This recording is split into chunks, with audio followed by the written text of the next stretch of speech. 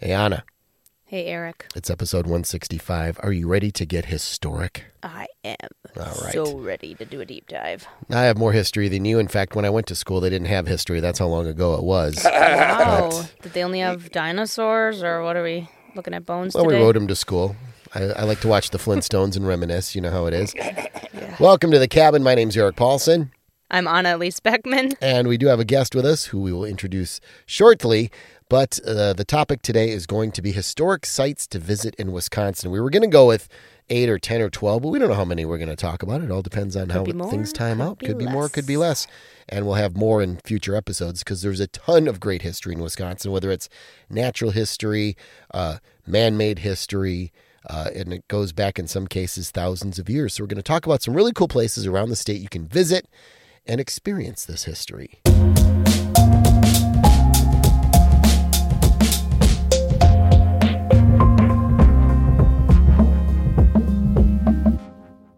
The cabin is brought to you by the Wisconsin Counties Association, and this week we're featuring Trempealeau County, which is in a beautiful spot in the state in the Driftless area. It's just north of La Crosse County, along the Mississippi River, and then extending north across the Driftless area all the way up to Osseo, just south of Eau Claire. It's mostly rural, and Trempealeau's county seat is Whitehall, which is a little tiny town, but still a charming little place. And the county is home to Galesville, which has a huge apple festival every fall.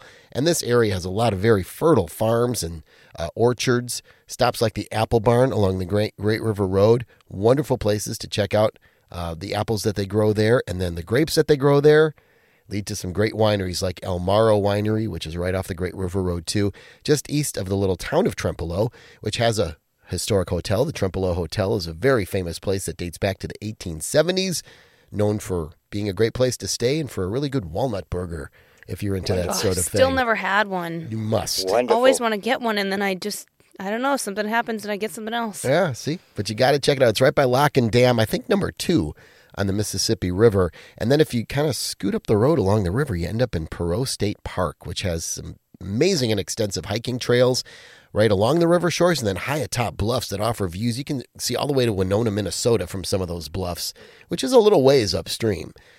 Great trails there, and then Sullivan Supper Club is great right there. And downtown Trempealeau is a very large hill.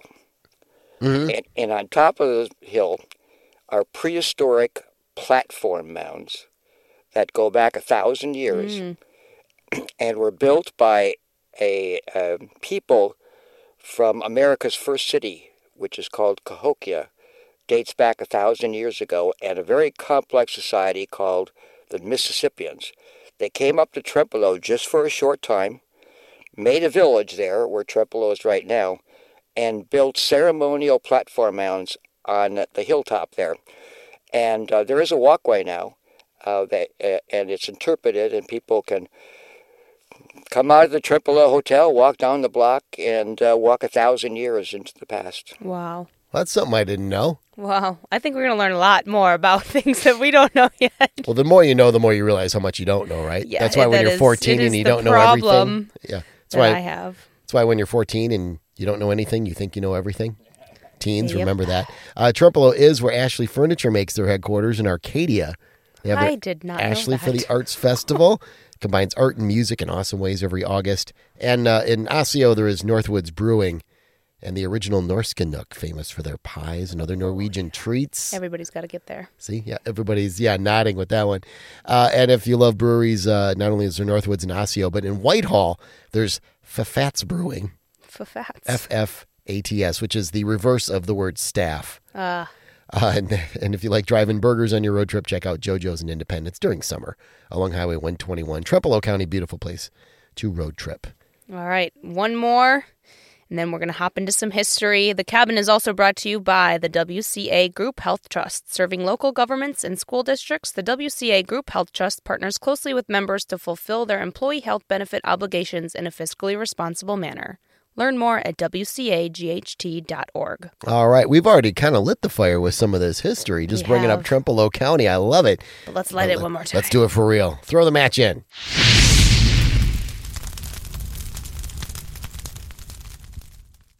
All right. And so it's me, Eric, and her Anna, and we're very pleased to welcome in our nice cozy cabin Mr. Bob Birmingham. Welcome, Bob.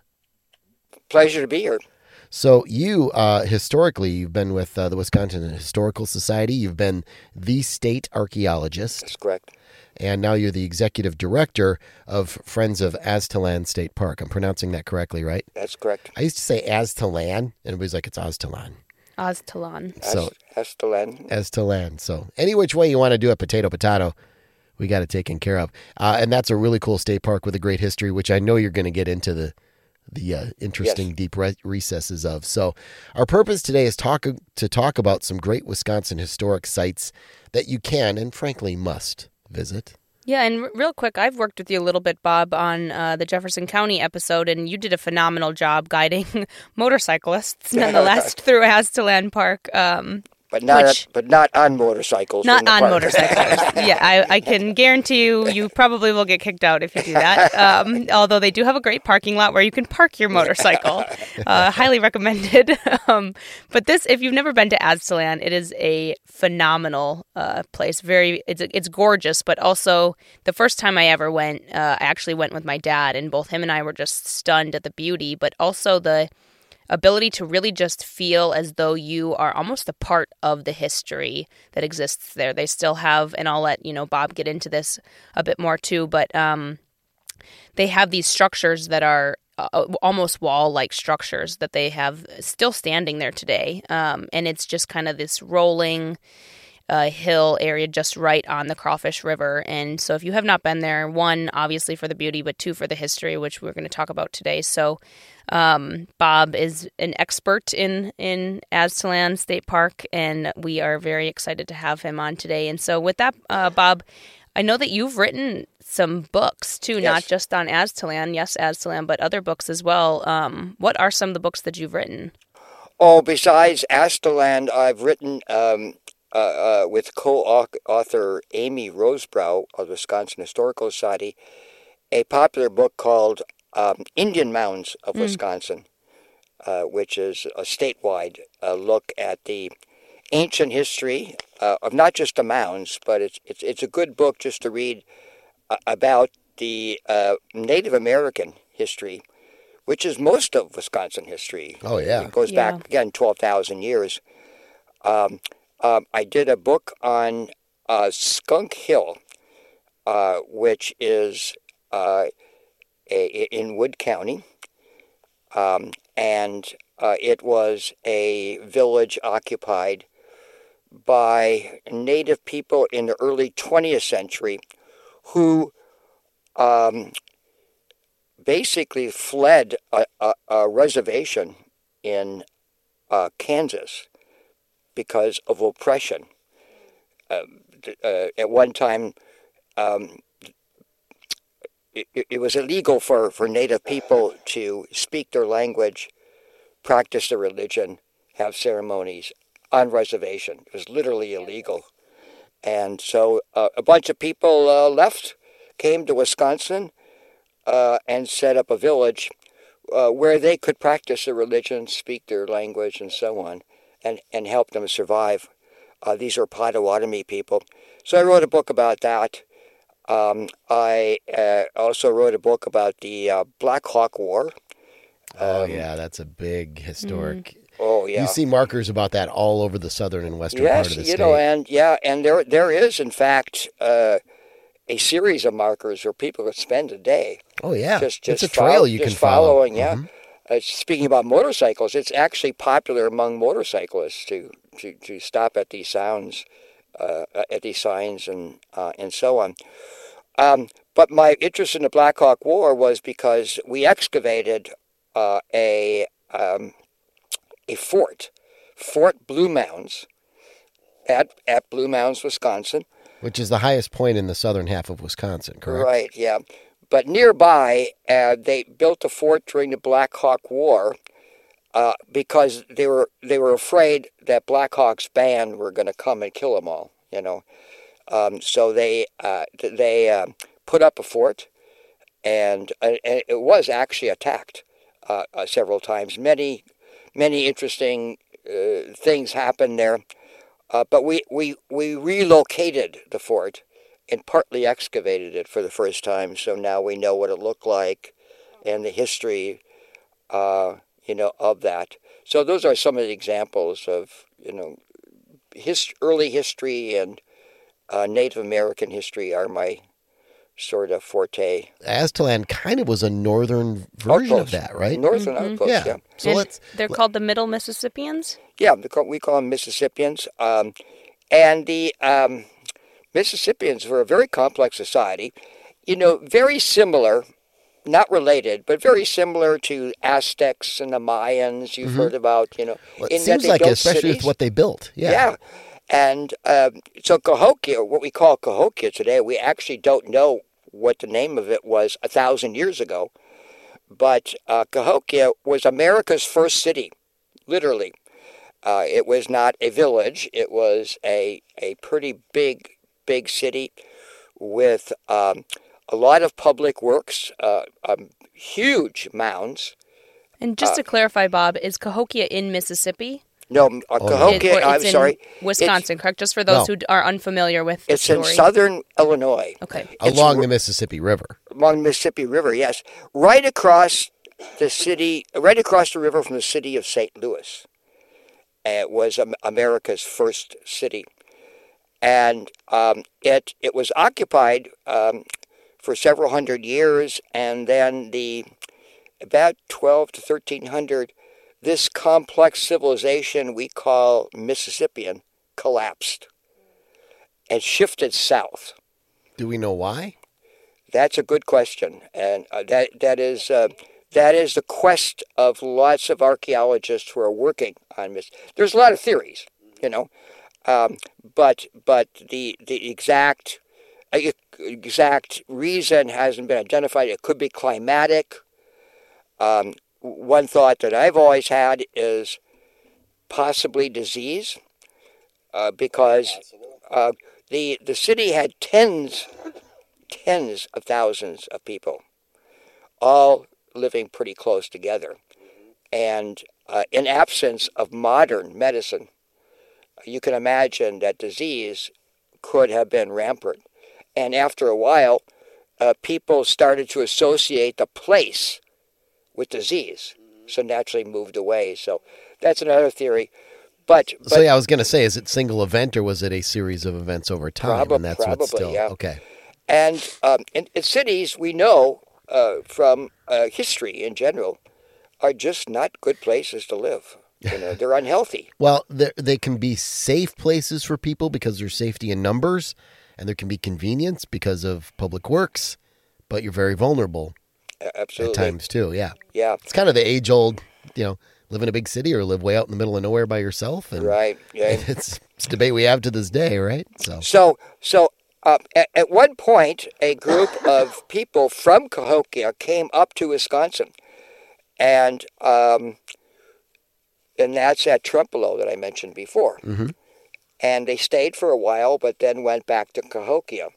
A little bit later, within about 20 years, a bigger group came to southern Wisconsin and established Wisconsin's first town, which is Aztalan. And again, not a village, but a permanent year-round So that town. was Wisconsin's first town. Right. Okay.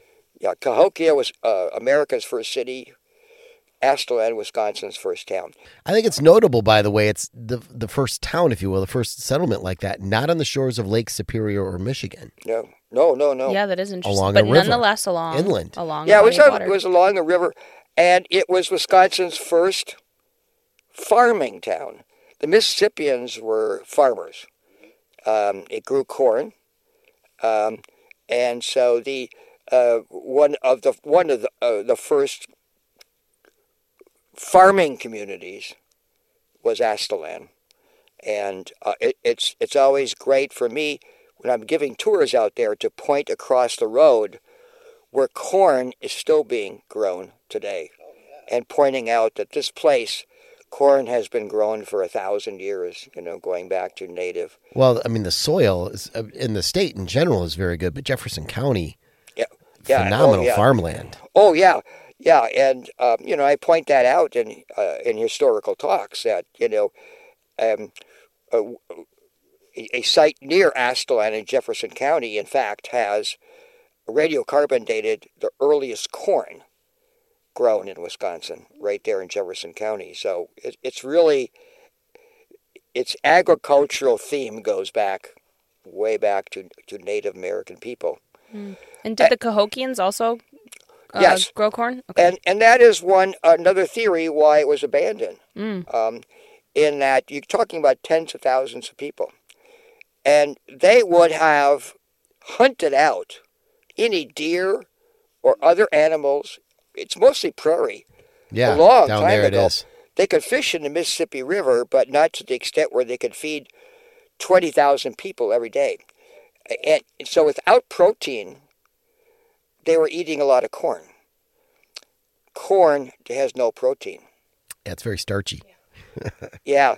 And so another theory is that people were literally becoming malnourished because they were only living on corn itself. Just another consequence of a large number of people living together are resources. How are you going to feed? And that's why there were many nomadic cultures for so many years. Oh, yeah. Because you couldn't move goods and supplies back and forth very easily. You had to use what you had around. Or trade. And there's that debate in anthropology, whether it's better to stay a hunting and gatherer where you can be mobile and go to where the food is, or be sedentary and have to provide for yourself at that spot or go out and gather resources. So Aztalan is a must-see for Wisconsin people, and it features these very large platform mounds that Mississippians built. The main platform mound had the leader of Cahokia in southern Illinois, is over 100 feet high, and is larger in volume, made of dirt, than the Great Pyramid of Egypt. Wow. Wow. Yeah, and I did not know. Yeah, this is incredible. Cahokia is worth visiting itself. But Aztalan has smaller versions of this. Clearly Mississippian, we have several platform mounds that were used. The platform mounds were used as bases for buildings.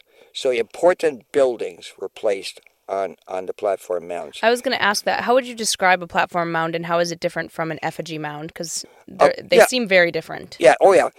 A platform mound is high, and it is a mound that has curved sides, but flat on top. Okay, so like you said, for building structures on and top. Building structures, yeah. So structures of important people, for example, temples were built on these sorts of things. And we know quite a bit about Aztalan. Not everything, but quite a bit. So there are interpretive signs, and we are building, Friends of Aztalan State Park are building a regular visitor center. Oh, nice. That should be built within the next couple of years. So Aztalan is something that every Wisconsinite should see. And many school children come out there, to learn about Native history, because in the past, Native history wasn't well taught in schools. My generation, for example, and when it was taught or talked about, the Native people were not depicted very well, And Aztalan gives school children a chance to see that Native people were sophisticated, complex, and every bit equivalent to the great societies in Europe, and so on. So they learn without having to unlearn things. Right. But effigy mounds are another thing that people should be aware of, because they are an international world wonder. That is, no other place in the world has these kinds of burial mounds in such quantity than southern Wisconsin. Yeah, it was like 1,300 mounds in Wisconsin, right? More than any other place than in anywhere else in America. More than 1,300. Wow. Actually, more like 15 to 20,000 mounds Really? were built during the period of the effigy mounds, and many thousands of those were what we call effigy mounds. And effigy mounds are mounds that were low mounds that were built in the shape of animals and, as we now realize, supernatural beings. So these are very much religious monuments, although they also served as burial places. But they're built in large clusters, and animal forms include bears, birds, large eagle-like forms that are certainly thunderbirds of legend. But anyway, so these animals are very much equivalent to spirit beings in modern Ho-Chunk and other tribal, societies. They may represent clans of people, or supernatural beings, but many dozens of sites, effigy mound sites, can be visited. One of the newest sites, actually, it's an older park, is our new state park. Lizard Mounds. Oh, Lizard Mounds. State Park. It used to be a county park, and now the state's taken over it. Where is that? And that is in Washington County near West Bend. That's right. I had just heard about that not too long ago. I couldn't place its location, but and the mounds are wonderfully preserved, and there are water spirits, but also very large, what appeared to be water birds in pairs. It's a fascinating place, and there's walking trails and interpretive signs, but it is the one single place where you can see a huge mound group that was kind of characteristic of throughout Wisconsin. But Very the Madison... Cool. So that's right in Washington County. Yeah. And then you noted southern Wisconsin. It really is coast to coast, because we've seen those mounds in Milwaukee, like they've dug them up for construction projects by accident. I also see them if you're in Wyalusing State Park. That's right. Right where the Wisconsin River flows into the Mississippi, there's a bunch of those. Right by there's a passenger pigeon monument. That's right. And there's a whole series of mounds you can explore there. Yes. Is there go ahead. And right across the river is Effigy Mounds National Monument. Yes, in Iowa, which is gorgeous. And it's got the most fantastic views. Yes. Wyalusing does too, of course, but it's a special place. But the largest concentration of mounds actually was here in Dane County, in the Four Lake in Madison area. Really? But some highlights are Governor Nelson State Park, which is a great state mounds park. here. Yeah. The campus, Observatory Hill. There's a mound down there, huh? Yeah, two mounds, a bird mound and possibly a water spirit mound. Are two places. Another spectacular, unique mound is up near Baraboo. That just became a national monument, right? Man Mound National Monument. I found that by accident because I was driving on Highway 33 and I saw Man Mound Road. I'm like, I'm going to go down that road and see what's there. And it's very fascinating because they literally chopped a mound's legs off. And that's how they figured out what happened. It's unusual in that it is an effigy of a man. Instead of an animal. Instead of an animal. Man is animal, but... And the man is walking. And the man has horns. And the horns could symbolize the fact that this who is being depicted is a medicine man, because medicine people often wore buffalo horned headdresses. So are they, do people still, do Native American culture still build effigy mounds, or is this kind of just a thing of the past? It was. But effigy mounds are built between about 700 A.D. and about 1100 A.D. There was a surge, and then cultural practices changed after that, and not so many burial mounds at all were built, and not many, and certainly no effigy mounds. So one of our questions, of course, is people lived in Wisconsin, native people lived in Wisconsin for 12, 13,000 years. Why during this time did they start building burial mounds, and why did they stop? And especially the effigy mounds. Effigy mounds are awesome.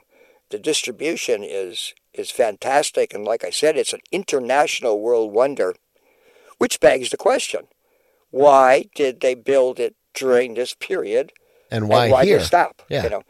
And so I wish I had the answers, but there are many theories. But of course, you have to read a book like our book to get into it more. And Bob, is there a reason that the Native Americans built the mounds where they did, in the specific places, or was it just because that's where they settled and then they kind of picked an arbitrary spot?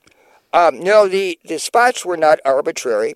They tend to be high places or always near water. One pattern that I have seen is that there is almost always springs involved. They're built at springs. Springs not only provides fresh water, but in Native American beliefs, springs are the portal to the underworld and the sources of life itself, the water. Well, physically, that's hard to argue against. Yeah. It's true. And so we think this ties into the whole concept of the effigy mounds, where the effigy mounds seem to be a part of bringing spirits to life at places where they dwell in a constant fashion. Basically, we're talking about renewal of the earth, the constant renewal of the earth. And so that ties with the springs, but also the effigy mounds as earth renewal ceremonies. And the people probably thought they had to do these ceremonies, building the effigy mounds, in order to keep the earth going, And makes sense. You turn over the ground a little bit, you refresh things, kind of like with farming. Oh, absolutely. Now, actually, from a time standpoint, we have a ton of historic sites we can talk about. From a time perspective, I think we should kind of talk about one more in some detail, and that is because you and I were both planning on discussing Pendarvis and Mineral Point. Yeah. Now, and part of the reason I'm picking that one is it's continuing with the theme. You were talking about Native Americans. They were mining like Hickston stone, and they would mine certain things for their culture, for the things they needed. And really, Mineral Point exists for the same reason. Absolutely. On the Wisconsin state flag are two human beings. One is a sailor, representing the navigation industry, shipping and so on, and the other is a miner. The fur trade was the first big industry in Wisconsin, but the next one was lead mining. Native people had mined lead for quite some time. They used for ornaments and so on. But in the 1820s, there was a demand for lead at places where lead occurred naturally, because all the white-painted houses out in New England needed repainting because many of them were built during the 1700s, and so on. So there was a tremendous call for white paint, lead-based paint. And so basically aesthetics sort of drove this quest for lead. See, I knew there was a big demand for lead. I wasn't sure why. A lot of people think it's for bullets or something, but it's or even pencils. White paint. I remember learning that. Yeah. Wow. Okay. Yeah. It wasn't for bullets. They used it for bullets too, but mostly it was for white paint. And one of the great sources in North America for lead was southwestern Wisconsin and northwestern Illinois, Galena, Illinois. The Driftless area, basically. Yeah. And again, people knew about that there was lead there because native people had mined some lead. Mm-hmm.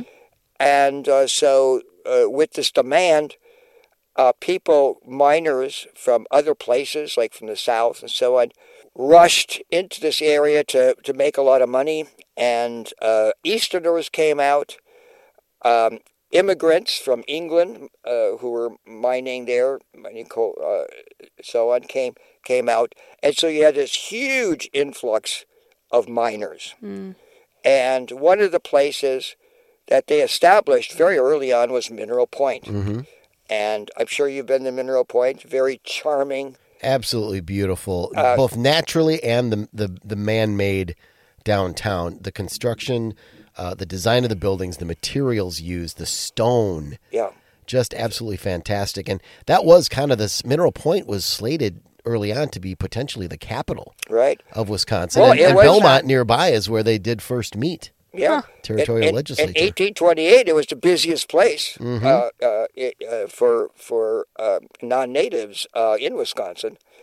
And it also was a place in 1832 that became a center for defense against Black Hawk. There were forts built at Mineral Point. Just outside, there was a historic marker for Fort Defiance, I think it Fort was called. Defiance was there. But there was also several forts were built around there because, again, that's where the population was. However, they did have a problem building some of the forts in Mineral Point in that the forts required wood. And wood is scarce out in this area. It's mostly prairie. Yeah, it's the opposite of the North Woods. And what wood was out there was used for furnaces to melt the lead. So wood was scarce. So legend is that they actually had to start knocking down wooden buildings in order Really? And replace in order them, to build a fort. You know? but they would replace Oh them my with gosh. stone, right? Yeah, right. So, Yeah. So, but Pendarvis is the Wisconsin Historical Society site that interprets this lead mining business, and they have several authentic period houses that were occupied by the miners. But the town itself is, as you know, wonderfully walkable. Looking at all this beautiful architecture, that stone architecture that goes back to the 19th century. And I have not been there, but I mean, the story of how it kind of came to be with these two guys, Bob Neal and Edgar, I don't know how to say the last name, Helm? Yep. Yeah. Kind of as, partners in business and life partners, they kind of salvaged these buildings and built Yes. this restaurant in the 1930s. They started purchasing kind of one building at a time and then not necessarily renovating, but really trying to make them as authentic as they could be and restore them. And just, all the credit to these two guys for being able to just... Thank God for them. Otherwise, there might not be as many authentic historic structures.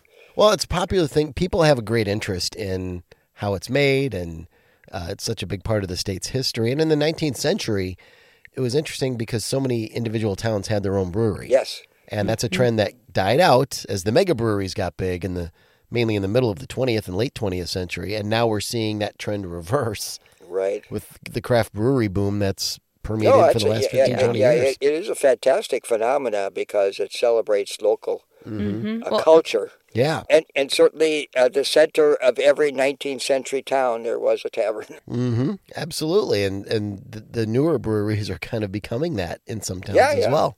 Yeah, any number of places can be social gathering places, but it's really nice that these are offering a new venue Absolutely. for people to get together and socialize. yeah. Part of the new world, Wisconsin. Right. New World was, especially after the COVID. Yeah. Yeah, it is a new Everybody's world, wanting to get out Wisconsin, for a new that. world in general. Madeline Island is a part of the Apostle Islands National Lakeshore and goes back to the earliest time when Europeans were making contact with native people. And the reason for this contact was that the French were interested in furs, beaver pelts, Oh, yeah. and others.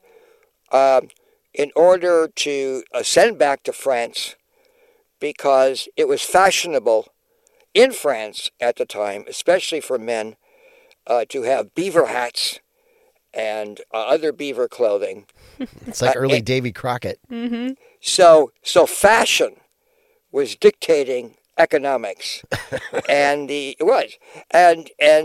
the English and the French especially competed in North America to get beaver, and the reason and the way they got beaver was to trade with native people. The native people would go out, get the beaver pelts, and then bring them into traders who would then give the native people European goods, which are highly valued. Mm-hmm. Things like guns, which native people had never seen, but other sorts of things, silver,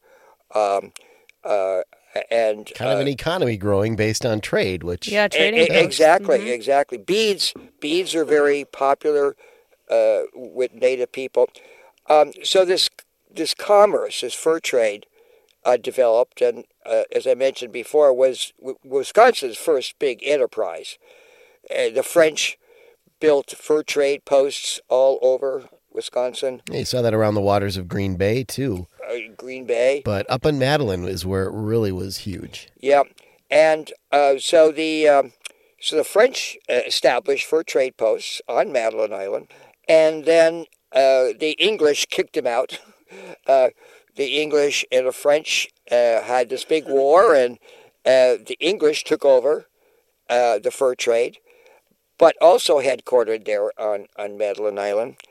And then the Americans defeated the English and took over the fur trade there. So we have on Madeline Island the history of the fur trade, French, English, and American.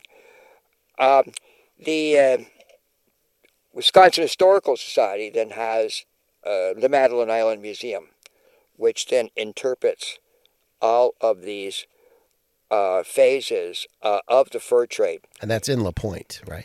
In the village of La Pointe. Yeah. La Pointe. Which, by the way, Anna, is in French. That means the point. The point. Thank you. Thank you very much. I think I'll remember that fact. Yeah. So that site, you've got Madeline Island. You have all of the effigy mounds you can check out. You have Pendarvis. You have Aztalan State Park and all of that. All outdoor sites to visit. Most of what we talked about, very heavy on Native American history. Pendarvis, not as much, but still related to it because the mining came about. Oh, yeah. Because the Native Americans had done that. That's correct, yeah. So that's a lot of really cool stuff to check out in itself. And I have one more follow-up question, Bob. Why do you think, this is just kind of a personal question, but why do you think it's important to preserve these stories in Wisconsin's history? Well, first of all, I think it's important because in national history, Wisconsin is usually not brought up too much. And yet we have these remarkable places, I think just recognition that the history of Wisconsin lies in two areas, and one is a very interesting recent era, but also a native history that goes back 13,000 years. There is a site here outside of Madison that may be the largest 13,000-year-old site, or I should say, largest site occupied between 11,000 and 13,000 years in the entire nation. So we have this spectacular that people should know about. Secondly, these should be preserved as a constant reminder that of a very complex, very interesting past. It's one thing to read about a historic site, but as you know, it's another thing to actually be there. Even in Aztalan, standing in basically downtown Aztalan and looking around on a quiet day, you could almost imagine yourself, living 1,000 years ago. An immersive experience is always a better one. Yes, it is. And you can't really do that, again, just by reading. Reading is a good way to prepare yourself, but it's another thing to go out there. And the more people learn and enjoy these things, the more they want to preserve these kind of places for their children and their great-grandchildren. An active person in history is the best preservationist. Very, very true. Well, and you're definitely doing your due diligence with the historical knowledge that you are bringing to people and helping them understand not just the facts, but truly stories. Yes, many great stories. We could spend weeks talking about. 100% believe it. Bob, hopefully you'll want to come back and we can talk about more of these sites. Yeah, we would love that. Bob Birmingham, Executive Director, Friends of Aztalan State Park, former state archaeologist, and former, now retired, professor from UW-Waukesha, teaching all of this great stuff to students. So thank you so much for being with us here in the cabin. My pleasure. Hopefully we'll have you back soon. Yeah, thank you, Bob. What a fascinating guy. He was amazing. He always is amazing. He always just, I don't know, the ability of him to just be able to, his ability to be able to kind of go into any facet of a place that he knows about and just really do a deep dive into that area. You can ask him a question and he just will know about it. It's so cool to me. Yeah, and I learned a lot of, I know my history pretty well. I learned a lot of stuff from him here just and now. He's great at storytelling, which is my favorite part. He is. We look forward to having him back for some other Wisconsin historic sites. And meanwhile, the cabin is brought to you by, coincidentally enough, Ho-Chunk Casino, Wisconsin, your grown-up getaway. So you can experience gaming in a whole new way. There's a range of adventure and entertainment with Ho-Chunk Gaming. There's relaxing accommodations, too. It's all in one place, so you can discover your favorite slot machine, double down on the tables, or roll your luck with a throw of the dice. It'll be the getaway you've been searching for. And while you're there, you can sign in to become a free member of the Rewards Club for special members-only discounts, promotions, and a lot more. Ho-Chunk Gaming, where the grown-ups play big. Check out locations in Madison, Wisconsin Dells, Black River Falls, Nakusa, Tomah, and Wittenberg. Must be 21 to gamble. And on a side note, I'm saying this, double down on 11 when you can. I love is that their slogan, your grown-up getaway? Yeah. I love that. Mm-hmm. It is time now for the review of the week. And we found this one from Wisco Subie, S-U-B-I-E, who says the cabin is, quote, a must-listen. This podcast complements the Discover Wisconsin show perfectly. It's one of the things we were going for when we started this podcast. It highlights all the amazing things that make Wisconsin a great state and provides so many ideas of things to do that otherwise would be lost. Keep up the great work. God, I like getting buttered up like that. That's a nice one. Thank you, Wisco Subie. Yeah, actually, I'm reading some not no nice ones at times, too. Those are fun as well. I like constructive criticism, but I love stuff Always like this. Important. This is perfect. That's a testimonial, not a review. I love it. So thanks again, Wisco Subie. And if you want to leave a comment on Apple Podcasts, please feel free. We love your feedback. And make sure you join us next week where you're going to explore golfing in Wisconsin. The season's coming up. It's not far away. And Wisconsin is a golf mecca with so many great courses and opportunities. We'll share some of those courses next week with a pro golfer.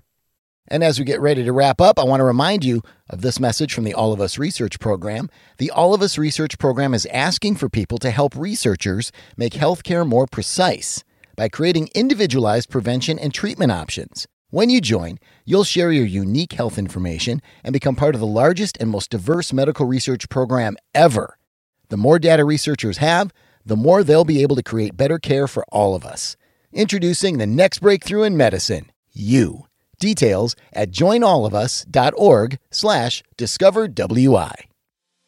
Today's episode of The Cabin was hosted by Eric Paulson and me, Anna Elise Beckman, with guest Bob Birmingham. Produced by Eric Paulson, audio engineering and video teasers by Logan Ingram, with social media by Adeline Savanack. The Cabin is a production brought to you by Discover MediaWorks. To learn more, head to discovermediaworks.com and don't forget to leave a review.